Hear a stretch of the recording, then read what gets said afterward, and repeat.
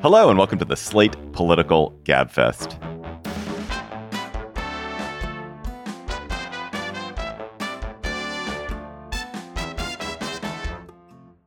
April 13th, 2023, that shoddy abortion pill ruling edition. I'm David Plotz of CityCast in Washington, D.C., doing something a little bit different this week. Very exciting. I'm joined by Emily Bazelon of the New York Times Magazine and Yale University Law School. Hello, Emily. Hello. That's not the different part. Here comes the different part. Here comes the different part. The different part is that John Dickerson of CBS Primetime, John has COVID, unfortunately. And so Emily and I are going to try something new, which is where we didn't get another guest. It's just going to be the two of us. We're going to try a two-person Gabfest. I don't know if we've ever done this before. We'll see how it goes. I'm excited. All the John super fans, though, are going to turn off the show right now. It's okay. Come back next week. We'll have no listeners. We'll have no listeners then. This week on the Gabfest, the dueling abortion pill rulings and how the Supreme Court will reconcile them. Then the expulsion of two legislators from the Tennessee House and the growing signs that the GOP is kind of over democracy. And then how bad is Clarence Thomas's secret billionaire-funded luxury travel? Plus, we'll have cocktail chatter. At Evernorth Health Services, we believe costs shouldn't get in the way of life-changing care, and we're doing everything in our power to make it possible. Behavioral health solutions that also keep your projections at their best? It's possible. Pharmacy benefits that benefit your bottom line? It's possible. Complex specialty care that cares about your ROI? It's possible. Because we're already doing it. All while saving businesses billions. That's Wonder made possible. Learn more at evernorth.com/wonder. So maybe the judge shopping succeeded exactly as the pro-life activists hope. They brought a case in Amarillo, Texas, so that Judge Matthew Kacsmaryk would get it. And Kacsmaryk, as hoped, delivered last week what they hoped for, what they anticipated, issuing an injunction against the medication abortion drug mifepristone. I pronounced it correctly, on the grounds that the FDA supposedly approved it hastily more than 20 years ago. Kacsmaryk's ruling immediately conflicted with an injunction in a separate lawsuit brought by 18 Democratic state attorney generals, in which a federal judge in Washington state barred the FDA from changing or restricting mifepristone distribution in those states while that lawsuit was in progress. We are set up for a massive legal tangle, certainly a Supreme Court showdown. And this morning, as we got on, we're actually starting a little bit late because Emily was reporting on the Fifth Circuit, which did what, Emily? The Fifth Circuit issued a ruling saying that part of the district court judge's ruling was invalid. I'm going to use incorrect legal terms just to be super clear. The part in which the district court judge, Matthew Kacsmaryk, stayed or basically stopped the FDA's approval of this one of the two abortion pills, mifepristone, the part where he did that going back to the FDA's original approval in 2000, the Fifth Circuit said, no, can't do that. That part is barred on account of the passage of time. But the Fifth Circuit allowed to continue, held in place the part of the district court's rulings that invalidated, in effect, the FDA's changes since 2016. So in 2016, the FDA said providers on label can use mifepristone up to 10 weeks. Previously, on label use had been 7 weeks. And then the FDA in 2021, first because of COVID, and then in a permanent rule change, said that people don't have to make in-person visits to clinics to receive this drug like they used to. It can be sent over the mail. There are a couple of other related changes, but those were the major changes. And those changes really broadened access to mifepristone. And so that's now what's at issue. If this ruling were to go into effect, that is, right? Because of the conflict with the Washington court's ruling that you talked about earlier, it's not at all clear how this actually shakes out on the ground yet. I just want to talk for a second about why the Fifth Circuit ruling might not go into effect. So one reason is this dueling ruling in Washington, where a federal judge said, in response to this suit from 17 states and Washington, D.C., the FDA may not do anything to change access to mifepristone. That was an official order that conflicts in those 18 states with this Fifth Circuit decision. Another important issue here is that the FDA has discretion about enforcing laws. During COVID, as a kind of COVID emergency mechanism, the FDA lifted the in-person visit requirement for mifepristone and misoprostol under its own enforcement discretion before it made a kind of permanent rule change. And I was talking to David Cohen, a law professor at Temple who writes about this issue a lot, and he was saying, look, in light of Dobbs, the FDA could make a similar decision to use its enforcement discretion not to enforce this Fifth Circuit ruling. I also think that's a big lift for the Biden administration to not enforce a court order. And so first, the Biden administration is going to really try to appeal, I am sure, and ask for guidance from the Supreme Court about what to do about these dueling court rulings. Let's go back, Emily, because the Kaczmarek ruling really, it was at once completely unsurprising. I think everyone anticipated that Kaczmarek would do this, and yet also in its broadness, in its sweep, in its kind of adoption of the language of the anti-abortion extremes was surprising. So just like quickly summarize what it was that Kaczmarek himself did rather than what the Fifth Circuit did. Yeah, I mean, what Kaczmarek did was, as a matter of law in several ways, kind of just beyond.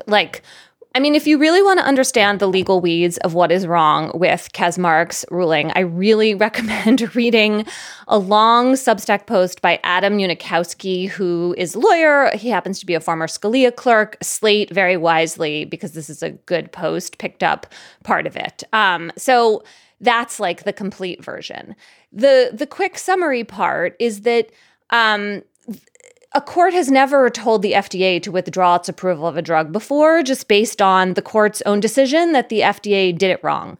That's just not how administrative law works. Agencies have a lot of discretion. They build up a record. They do a review. Then the courts review that with some deference to the decisions agencies have made, and they don't make sudden rulings like this. And because it was so dramatic and startling and it seems unprecedented, there are a lot of drug company officials, there were more than 400 of them, that signed a letter saying, no, this is not how we do it. And this is going to totally unsettle and destabilize the way drug approval and pharma regulation works in the United States. This cannot stand. The Fifth Circuit ruling is not that huge amount of drama, but if it went into effect, it would still have enormous consequences for the provision of drugs, and it still rolls back these changes that the FDA made out after a lot of study. So it will be interesting to see if the general response from pharmaceutical executives is similarly outraged and distressed as a result of this Fifth Circuit ruling, which could freeze in place, if it goes into effect, some, pretty severe restrictions on access to mifepristone inside the United States from U.S. manufacturers and companies.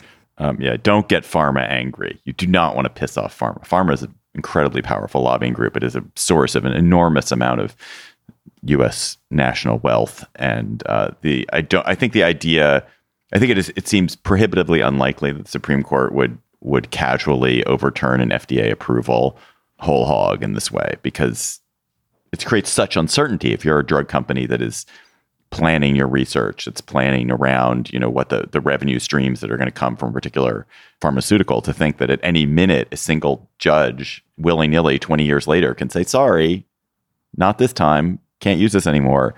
That seems outrageous. There is really actually 30 years of research, but certainly there is a couple of decades of research about the safety and effectiveness of mifepristone, used in combination with misoprostol, which is the more available, basically normal prescription drug, that in combination is the kind of gold standard for a medication abortion.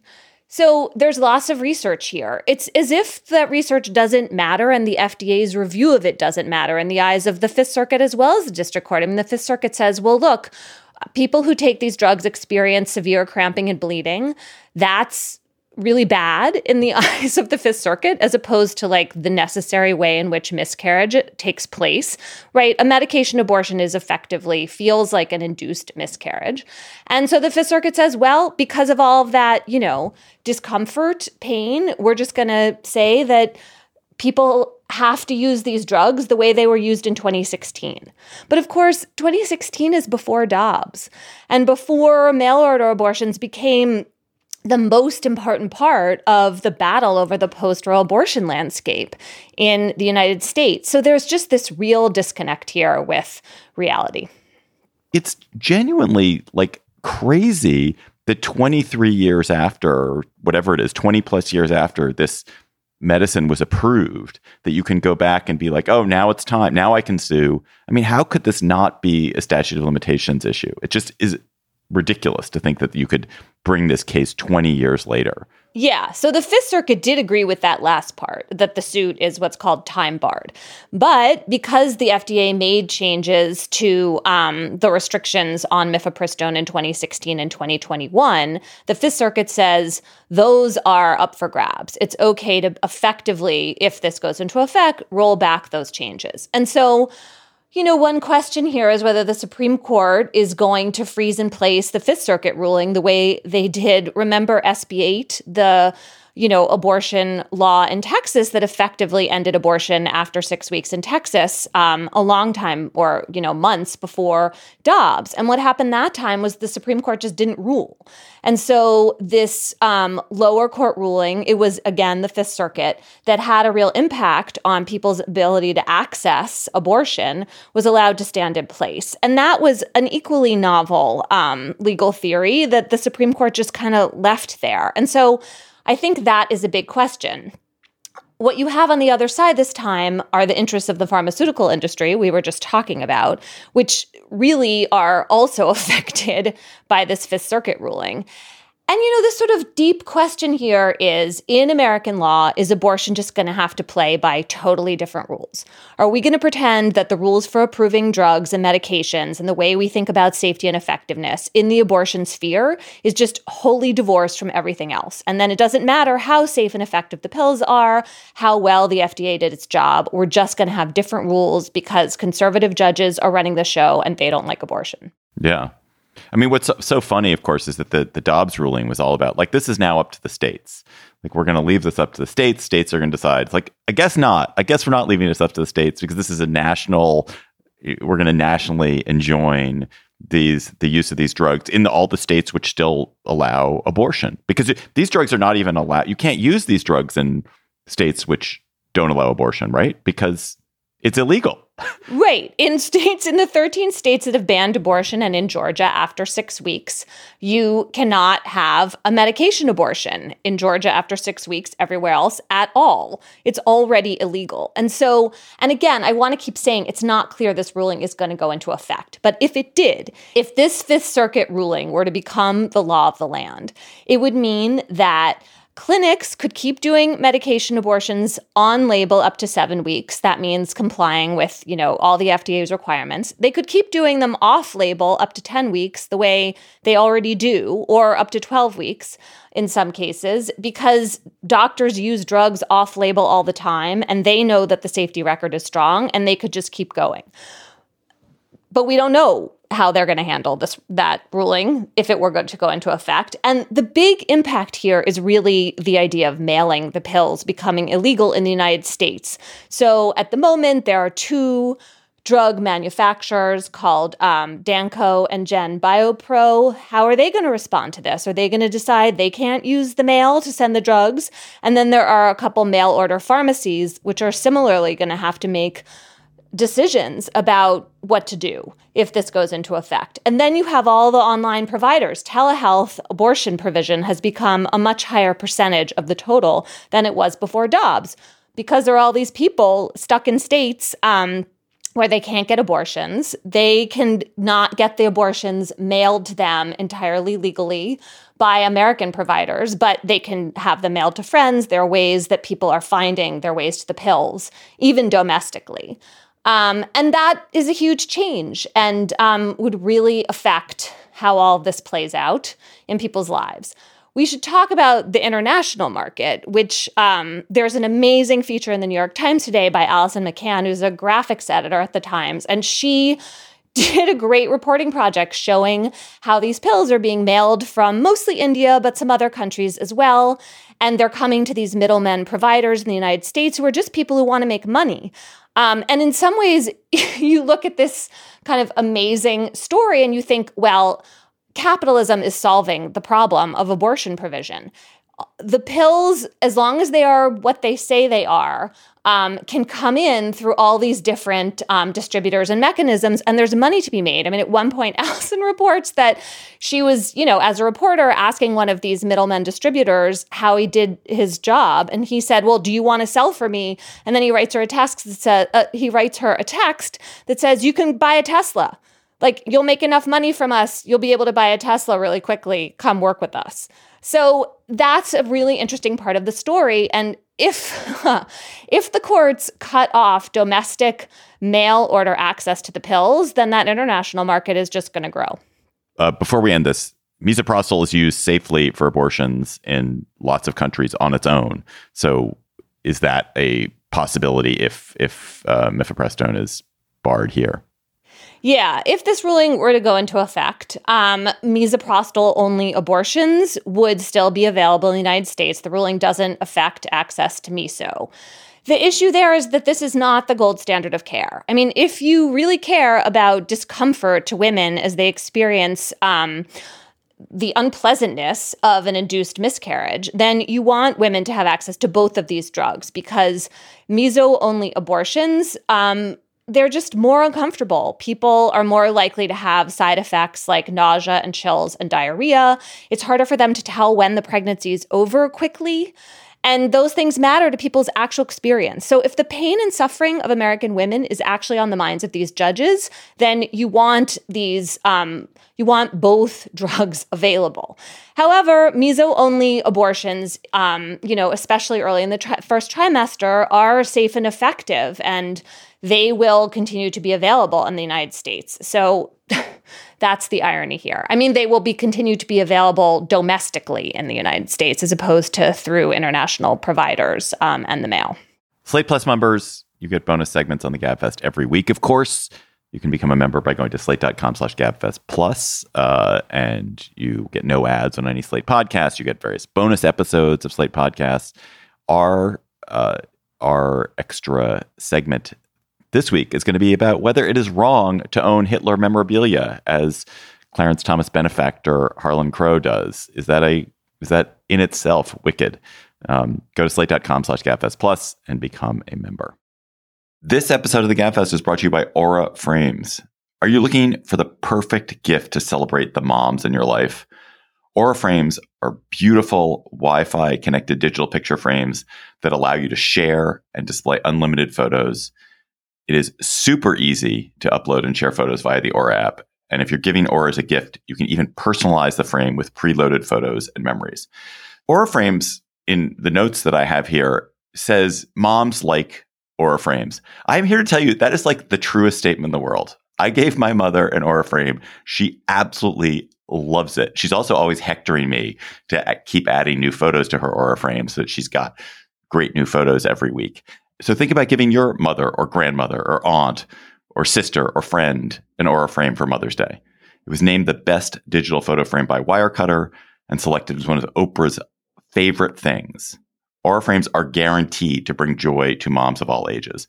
And right now, Aura has a great deal for Mother's Day. Listeners can save on the perfect gift by visiting auraframes.com to get $30 off plus free shipping on their best-selling frame. That's AURA frames.com. Use code GABFEST at checkout to save. Terms and conditions apply. Many of us have those stubborn pounds that seem impossible to lose, no matter how good we eat or how hard we work out. My solution is PlushCare.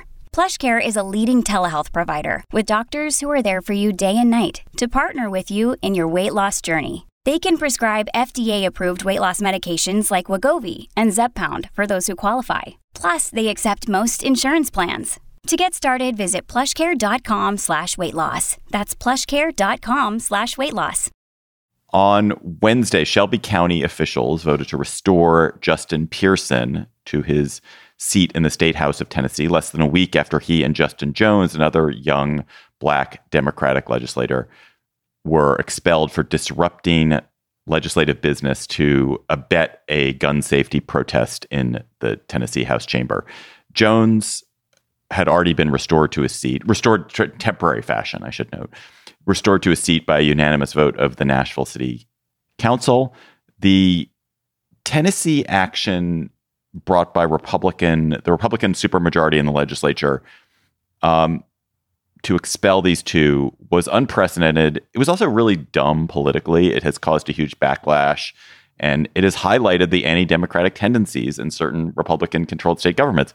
So, Emily, we can talk about the two Justins, but there's something more broadly that's just fishy and unsettling going on with widespread Republican efforts to undermine democratic institutions. There was the efforts to limit progressive prosecutors. There's state takeovers of school boards in blue cities that are in red states.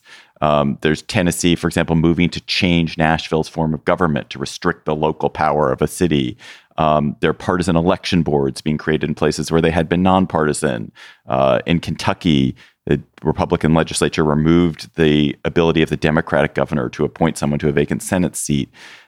There's rampant gerrymandering at the state level that is putting state legislators out of commission as places where there can be actual competition. What's happening? What is going on? Why is this happening now?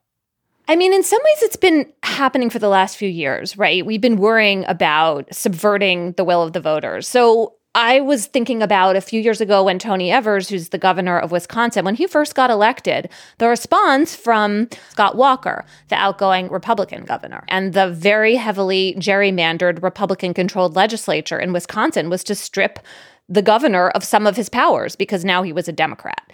So we're seeing now similar moves on the local level, and they're becoming more and more common in the way that you said. And basically what happens is that a state Republican-controlled legislature that represents more rural and mostly white voters, right? Because that's how it's been gerrymandered.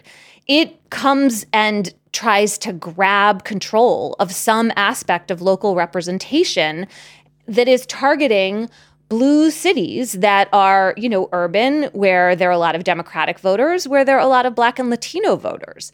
And so then you strip those people of their power in some way, shape, or form. It's like a pure power grab, and it relies on people being kind of sleepy about the organs of democracy and how it all works.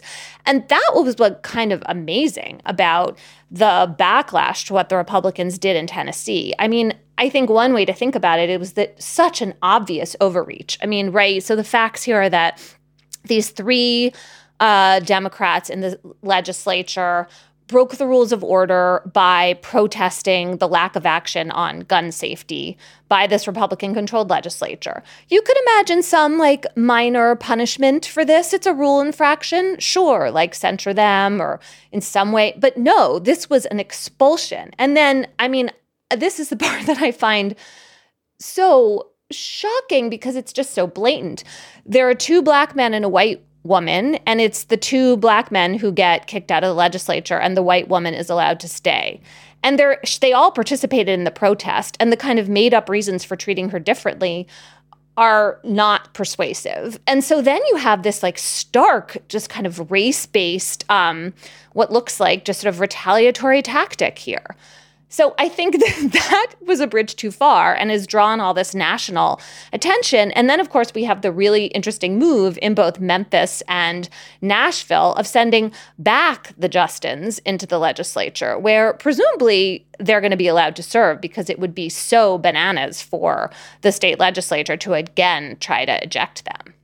What's also another sort of component of that, which I found irritating and offensive, was the likening of the protests that were taking place in the Tennessee Capitol to the Tennessee chambers to the January 6th protest.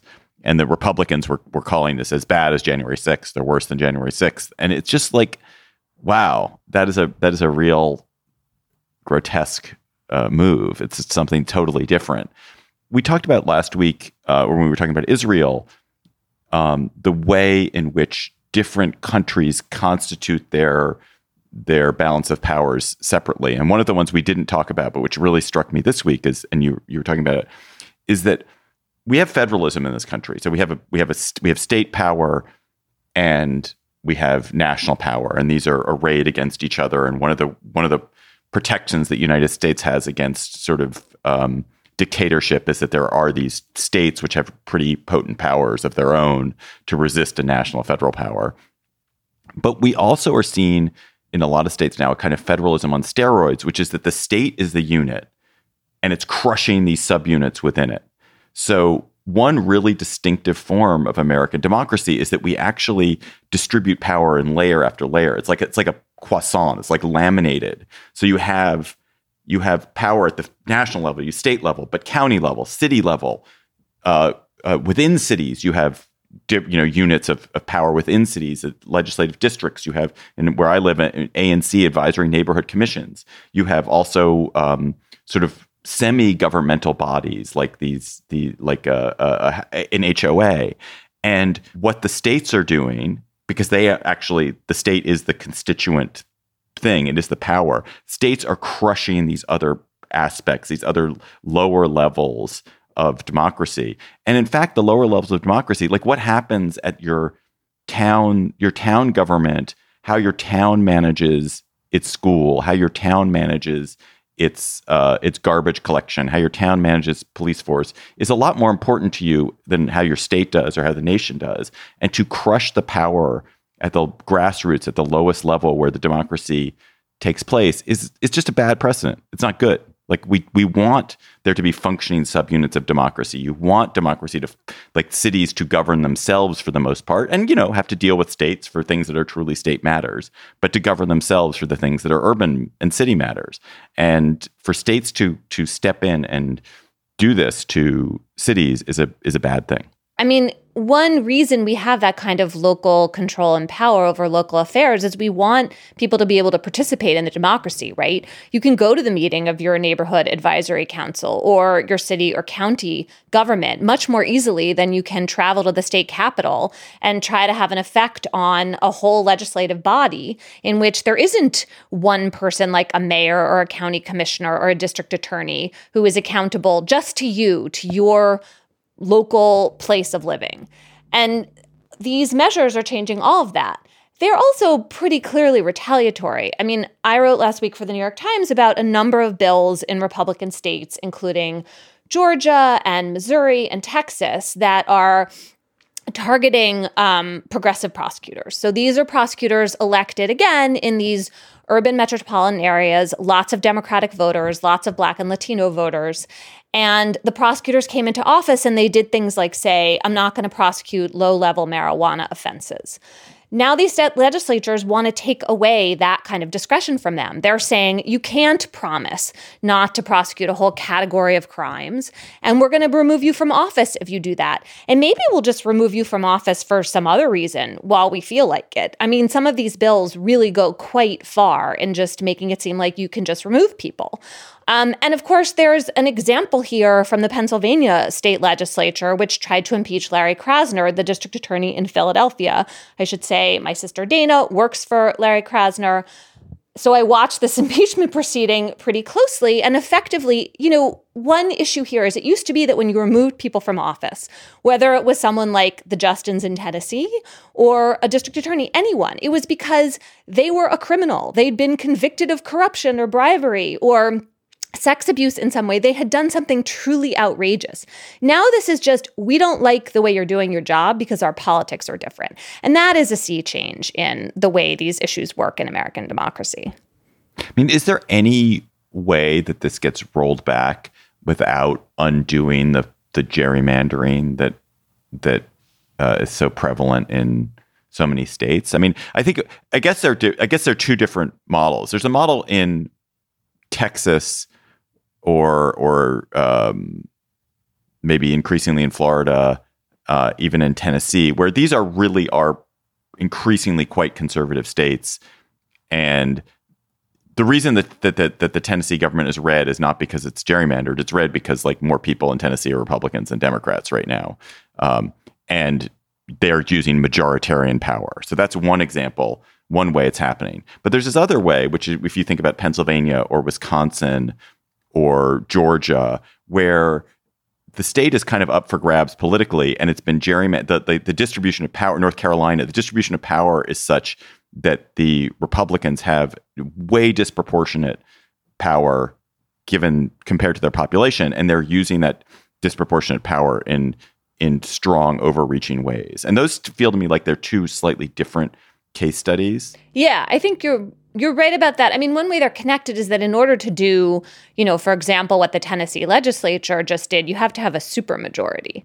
So even if the Republicans would be in control kind of no matter what of the legislature in Tennessee, given the politics right now of Tennessee, the gerrymandering allows for the uber control that then makes these moves, on the table in a way that they wouldn't otherwise be.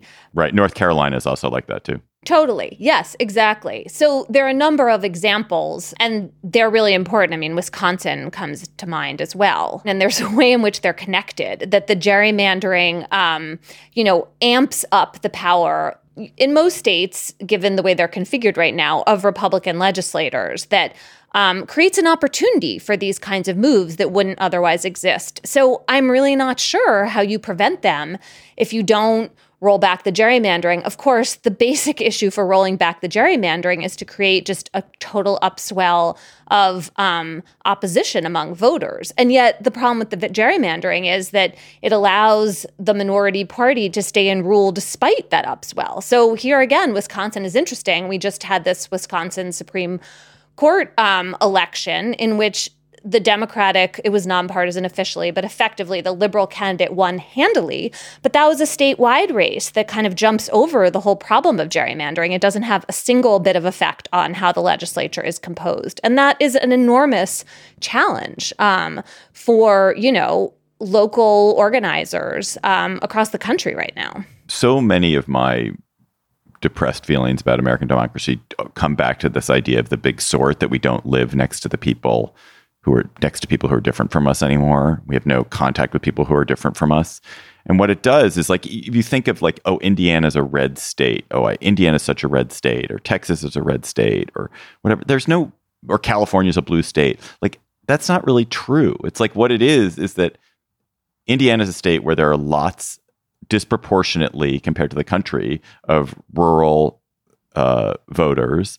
And they have cities which have like distinct, heavily Democratic areas, which have a way of wanting to do things. And similarly in California, like, yes, there are these massive cities which are overwhelmingly Democratic, but there are huge numbers of Republicans who live in California. I think there are more Republicans in California than like in any other state except Florida and Texas or something. But they have no power because of the way we treat things. The people who end up ruling the states don't really ever interact with these others, whether they're rural, whether they're urban, because of how we live. And I feel like it's an accelerant for all kinds of bad aspects of American life right now.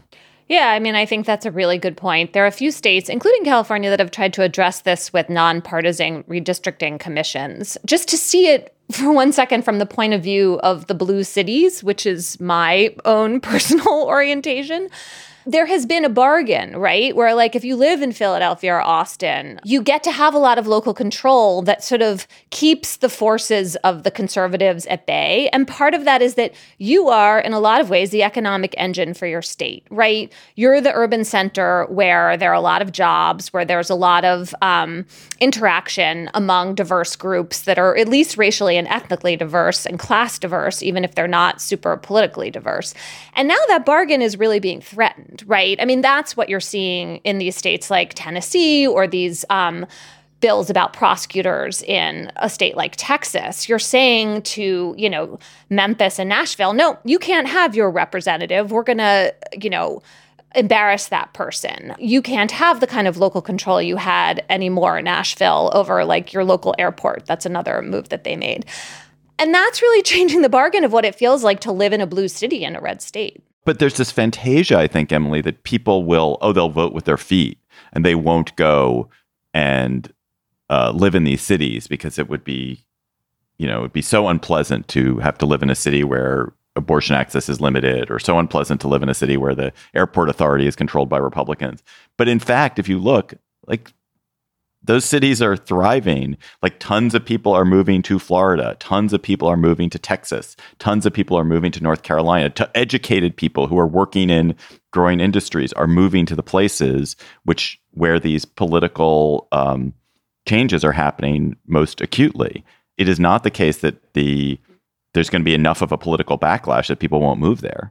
At least not so far. Which is fascinating, right? I mean, in some sense, that could all be good. It's an antidote to the problem of the big sword, at least somewhat, right? That at least, like, you have lots of people in the country moving into these states like Texas and Arizona and Georgia, and maybe that changes the politics eventually, or at least it has people talking to each other across these political lines. I'm not sure, but it is it's not that surprising, right, that most Americans wouldn't look up their state and local law differences before they move. People move for reasons that feel much more personal to them, their families, their jobs, et cetera. I mean, think about something like Medicaid access, which seems like it should be a huge deal, especially for poor people when they make decisions about where to live. And I'm not sure we really have much evidence that it actually does affect those choices. The future of America is in your hands. This is not a movie trailer, and it's not a political ad, but it is a call to action. I'm Mila Atmos, and I'm passionate about unlocking the power of everyday citizens. On our podcast, Future Hindsight, we take big ideas about civic life and democracy and turn them into action items for you and me. Every Thursday, we talk to bold activists and civic innovators to help you understand your power and your power to change the status quo. Find us at futurehindsight.com or wherever you listen to podcasts. God bless ProPublica. Extraordinary report last week revealed through very dogged reporting how Justice Clarence Thomas, who fronts as an everyman who just loves a Walmart, has taken incredible hospitality from a conservative billionaire named Harlan Crow. Also, how many conservative billionaires are there? There are so many conservative billionaires. You just hear about a new one every week. There's some other conservative billionaire you've never heard of. Anyway, Thomas took a 21-day yacht trip in Indonesia, which properly would be valued at $500,000. Private jet trips. He went to visit Emily at Yale for 3 hours. That was a $70,000 trip. He did not. He's had frequent week-long stays at Crow's New York estate Top Ridge, surrounded by conservative luminaries like Len Leo. Crow has also given major gifts to Thomas, a Bible owned by Frederick Douglass, all that and more. And none of it, well, the Bible was reported, none of it reported on disclosure forms. So, Emily, did Thomas break any law or any judicial code of ethics? I mean, it certainly appears possible that he broke a law called the Ethics in Government Act, which passed after Watergate, and said that public officials, including justices of the Supreme Court, were supposed to report gifts of over, I believe, the very specific amount of $415. Lots of experts, including several that ProPublica quoted in this really fabulous piece of reporting. Just side note about this reporting, it clearly relied on a lot of people who used to work for Harlan Crow. Like, I don't know, the sailors on these cruises and the people who manned the jets. And like, I love that part of this, that the reporters found those folks and got them to talk. Tip your private jet stewards, people. Especially probably the ones that you let go and who don't work for you anymore. Anyway, so it does look like the Ethics in Government Act is in play here. And Thomas's response to that was to make this quite vague statement. Well, when I first got to the court, I talked to some colleagues about whether I had to disclose this kind of what he calls private friend hospitality, and people said no.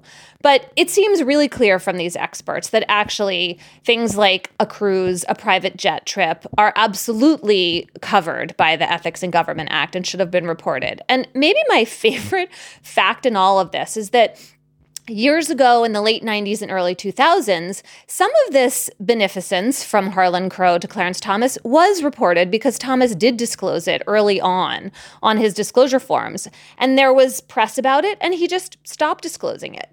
So, you know, he clearly kind of made a bet, and it went pretty well for him, lo these many years in between.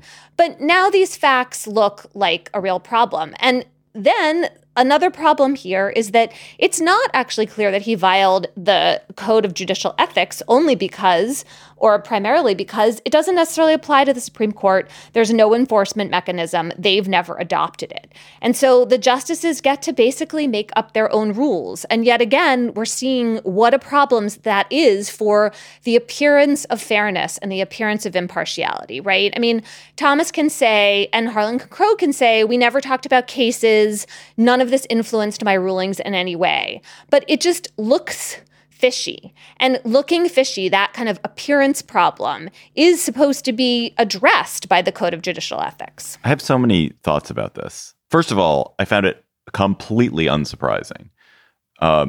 Supreme Court justices are poorly paid compared to most fancy lawyers. And it is not at all surprising that they find a way to move in circles, to move in the circles of the rich, move in the circles of the kinds of people they used to socialize with. And the way they do it is they are gifted things. And I do have occasionally in my life, like, remember hearing about, these Supreme Court justices, going to a conference on European jurisprudence, and it just happens to be held in Siena at some, 7-star hotel in Siena. And you're like, oh, yeah, a conference on European jurisprudence, my ass. It's just like, this is your fancy vacation. But what Thomas is doing is a whole other level. Like, this is like a whole next level, like, really specialized form of uber rich traveling. But I was thinking, like, is this more harmful or less harmful than traditional bribery? Like, Crow's point and Thomas's point is Crow never had any business before the court. He's not talking to Thomas about cases he has before the court involving his real estate empire, because he doesn't have cases before the court, and therefore it is harmless.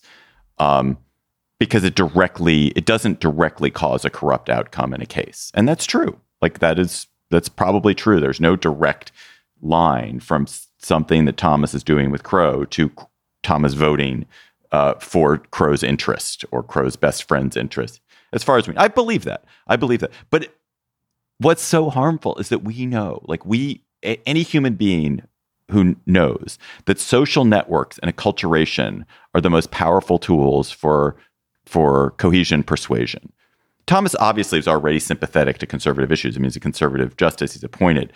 But when you're bathed in champagne, when you're served, wine, when you're fed its caviar, when you're flown in its jet, when you're fumigated by its cigars, you become so much more a part of this movement. You become so much more reliable. They don't need to know how, they don't need to bribe Thomas to know he will vote in this way, because they've completely co-opted him by putting Thomas in this environment and, like, surrounding him with these lavish things, and then also with these kinds of people. Like, it guarantees that Thomas will behave in a certain way. I mean, this is the same topic we were talking about a minute ago. This is the big sort. It's like, who is Thomas's world? Thomas's world is rich conservative people. It's a really tiny cost to guarantee that his worldview is completely their worldview.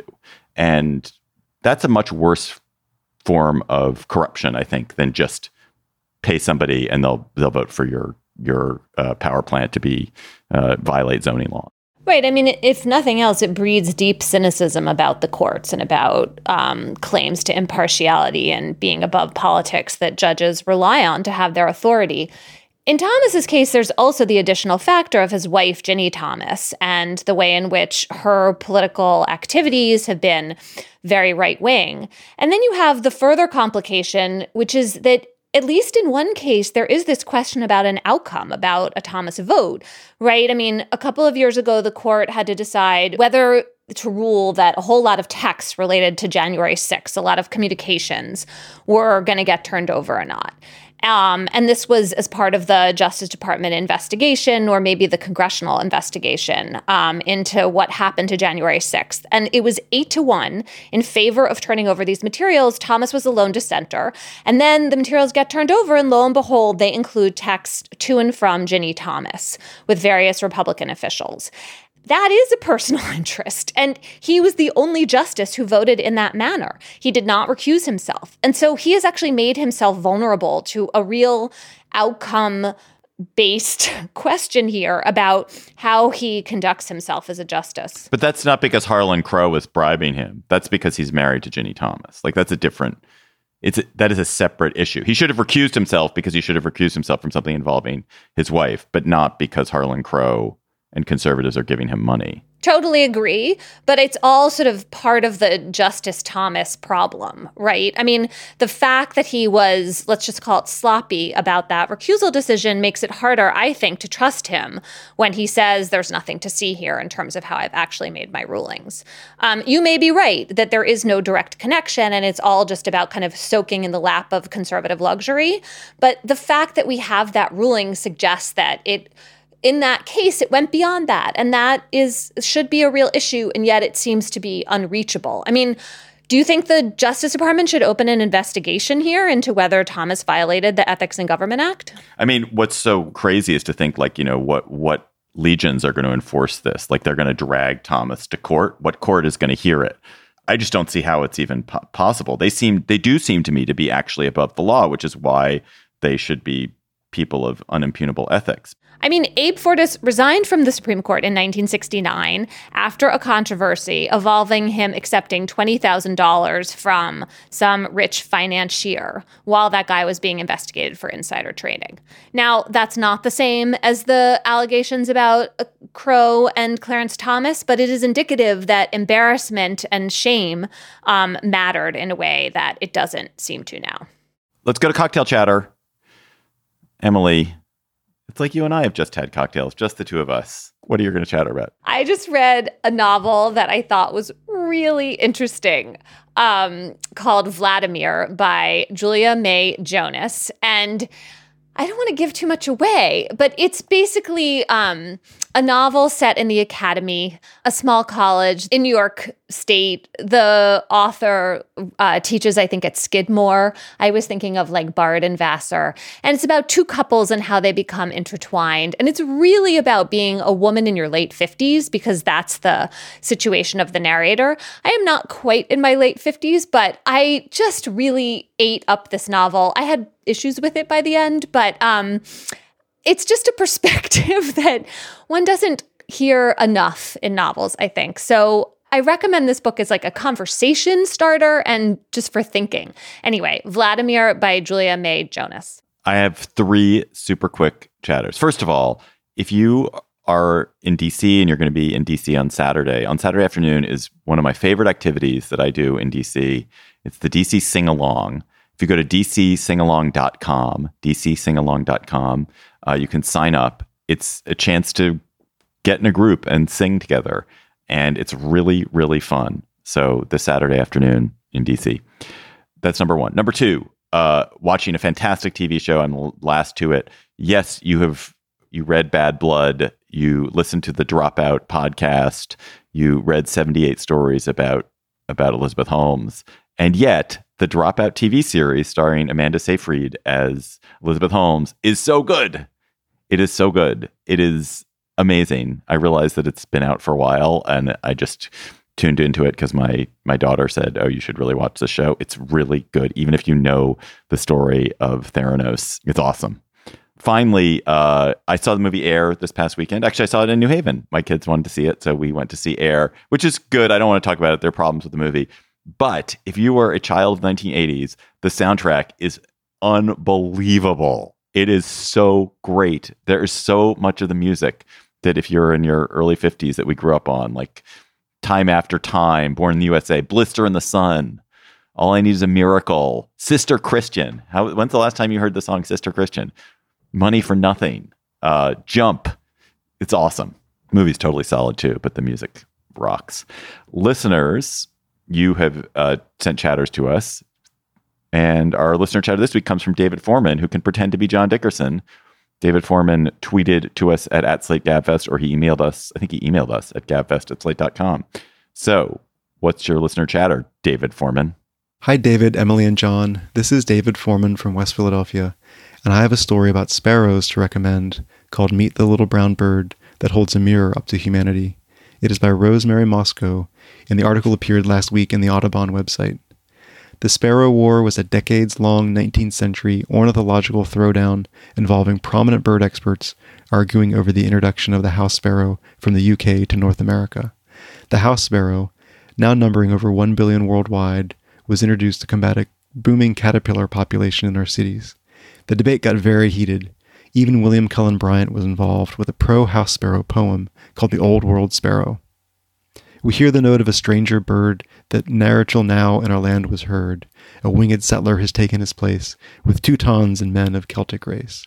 He has followed their path to our hemisphere. The old world sparrow at last is here.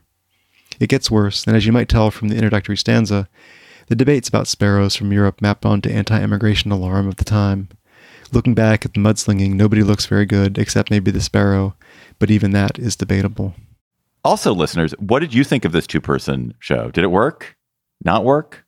Should we try it again with a different configuration? Well, let us know. You can email us about it, gabfest@slate.com. Let us know what you think about that.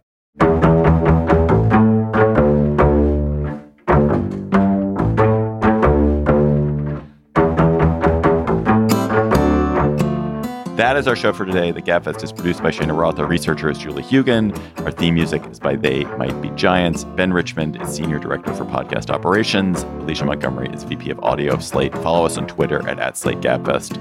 Tweet, chatter to us there. I wonder if we're going to give up on Twitter. Are you still on Twitter? I'm still on Twitter nominally, Emily. I'm sitting there passively, waiting for it all to melt around me. I don't look at it. Do you look at it? I don't look at it. Not really. For Emily Bazelon and Emily Bazelon, I'm David Plotz. Thanks for listening. Hopefully the three of us will talk to you next week.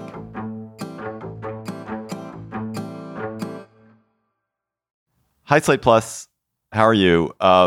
So we saved one aspect of the Clarence Thomas story for Slate Plus because it's not really about Clarence Thomas. But the Washingtonian reported this week, after it turned out that Harlan Crow was Thomas's secret benefactor, the Washingtonian reported that Harlan Crow has a very weird collection of stuff. So he's this billionaire. He owns a house in Texas, and this house in Texas has some crazy things in it. So it has some Hitler watercolors. It has a bunch of Nazi memorabilia, including napkins with swastika insignias. It has a signed copy of Mein Kampf. It has a garden of statues of some of the villains of the 20th century, of Lenin, of Mussolini, of Gavril Princip, of Ceausescu. And he also has like stuff that's not by creepy people, like lots of Winston Churchill things and Lincoln memorabilia. So the question is, Emily, is he indicating something terrible about his personality and his character, possible incipient fascism by having Hitler landscapes? Is it truly indicative of his personality? Does it mean something terrible about him? Is it just bad judgment, or is it actually just all okay? Like, fine to have that stuff. I feel so torn about this. So on the one hand, I really don't want to rush to calling someone an incipient fascist or Nazi because of some memorabilia they own. That just seems like a bad idea. And I am influenced here by a piece in The Atlantic that Graham Wood, a journalist I respect and like enormously, published. He, I think, hasn't actually been inside the Harlan Crow estate, but he's kind of peeked in the gate a number of times. He had a pretty good sense of what was there. And he was saying, like, please, this man is not a Nazi because he happens to have this stuff. The thing I don't get is why you would have the stuff. And I'm kind of the most fixated on the napkins with the swastikas. Like, it just is such an ordinary object. If you're not fetishizing the Third Reich, why do you go out and get that? Like, what do you think about that? That was just a snippet from our Slate Plus conversation. If you want to hear the whole conversation, go to slate.com/GabFest Plus to become a member today.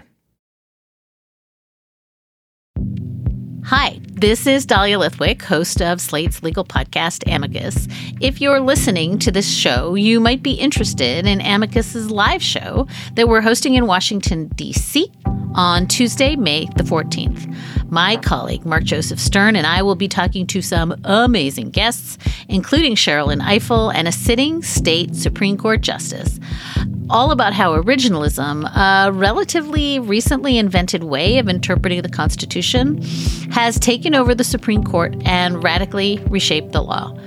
It's been doctrinal rocket fuel for the conservative legal movement and facilitated the rolling back of abortion rights, the expansion of gun rights, and the obliteration of the separation of church and state. And as another wildly consequential Supreme Court term careers to its end, the court's originalists are on a tear. But there's something you can do about it, and we hope you'll join us in D.C. on May 14th to explore the possible pathways out of the current situation. Go to slate.com/amicuslive for tickets.